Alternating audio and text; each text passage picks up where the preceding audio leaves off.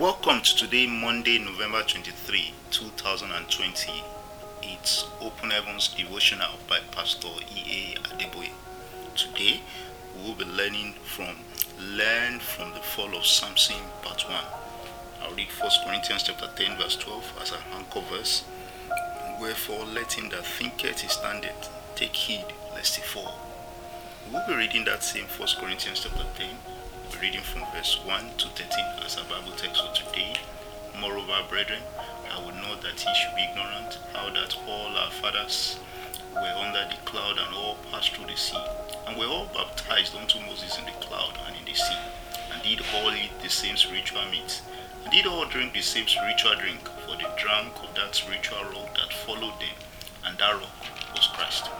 But with many of them God was not well pleased, for they were overthrown in the wilderness. Now these things were our examples, to the intent we should not lust after evil things, as they also lusted. Neither be ye idolaters, as were some of them, as it is written, the people sat down to eat and drink and rose up to play. Neither let us commit fornication, as some of them committed and fell in one day 23,000. Neither let us tempt Christ, as some of them also tempted and were destroyed of serpents. Neither murmur ye, as some of them also murmured, and were destroyed of the destroyer. Now, all these things happen unto them for examples, and they are written for our admonition, upon whom the ends of the world are come. Wherefore, let him that thinketh he standeth take heed lest he fall. There are no temptation taking you, but such as is common to man. But God is faithful, who will not suffer you to be tempted above that ye are able, but will with the temptation also make a way of escape, that ye may be able to bear it. Samson judged Israel for 20 years. He was an unusual child with wonderful parents. Recall in Judges chapter 13 verse 2 to 3. He was brought up as a Nazarite. Numbers chapter 6 verse 1 to 21. Judges chapter 13 verse 7. And this meant he had to lead a life of consecration unto the Lord. He was also a man of prayer. Judges chapter 15 verse 18 and 16 verse 28. But he failed so terribly because he had not learned to bring his body under subjection like Paul did in 1 Corinthians chapter 9 verse 27. Samson's story is a strong warning to every Christian never to toy with sin. Imagine a judge of Israel lying in Delilah's lap. Samson started sinking into sin little by little. First, he fell in love with a strange woman. Judges chapter 14 verse 1 to 2. Then disobeyed his parents when they told him he couldn't marry her. Judges chapter 14 verse 3. Later on, he slept with a prostitute. Judges chapter 16 verse 1.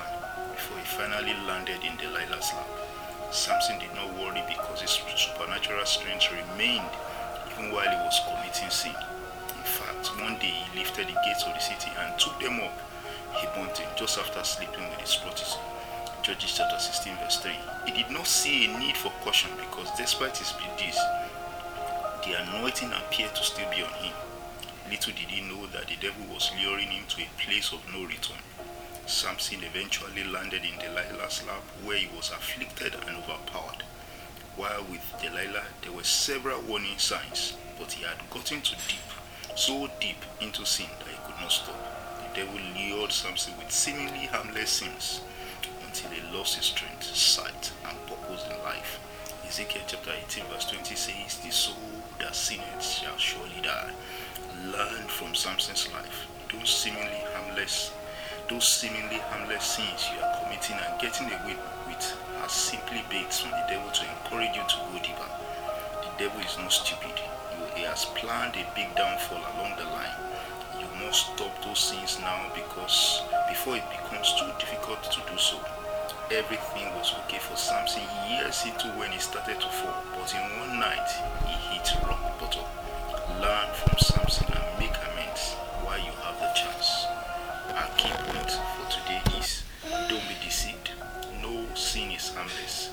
Every sin that goes unpunished is just an enticement towards damnation. God bless you and have a wonderful day ahead.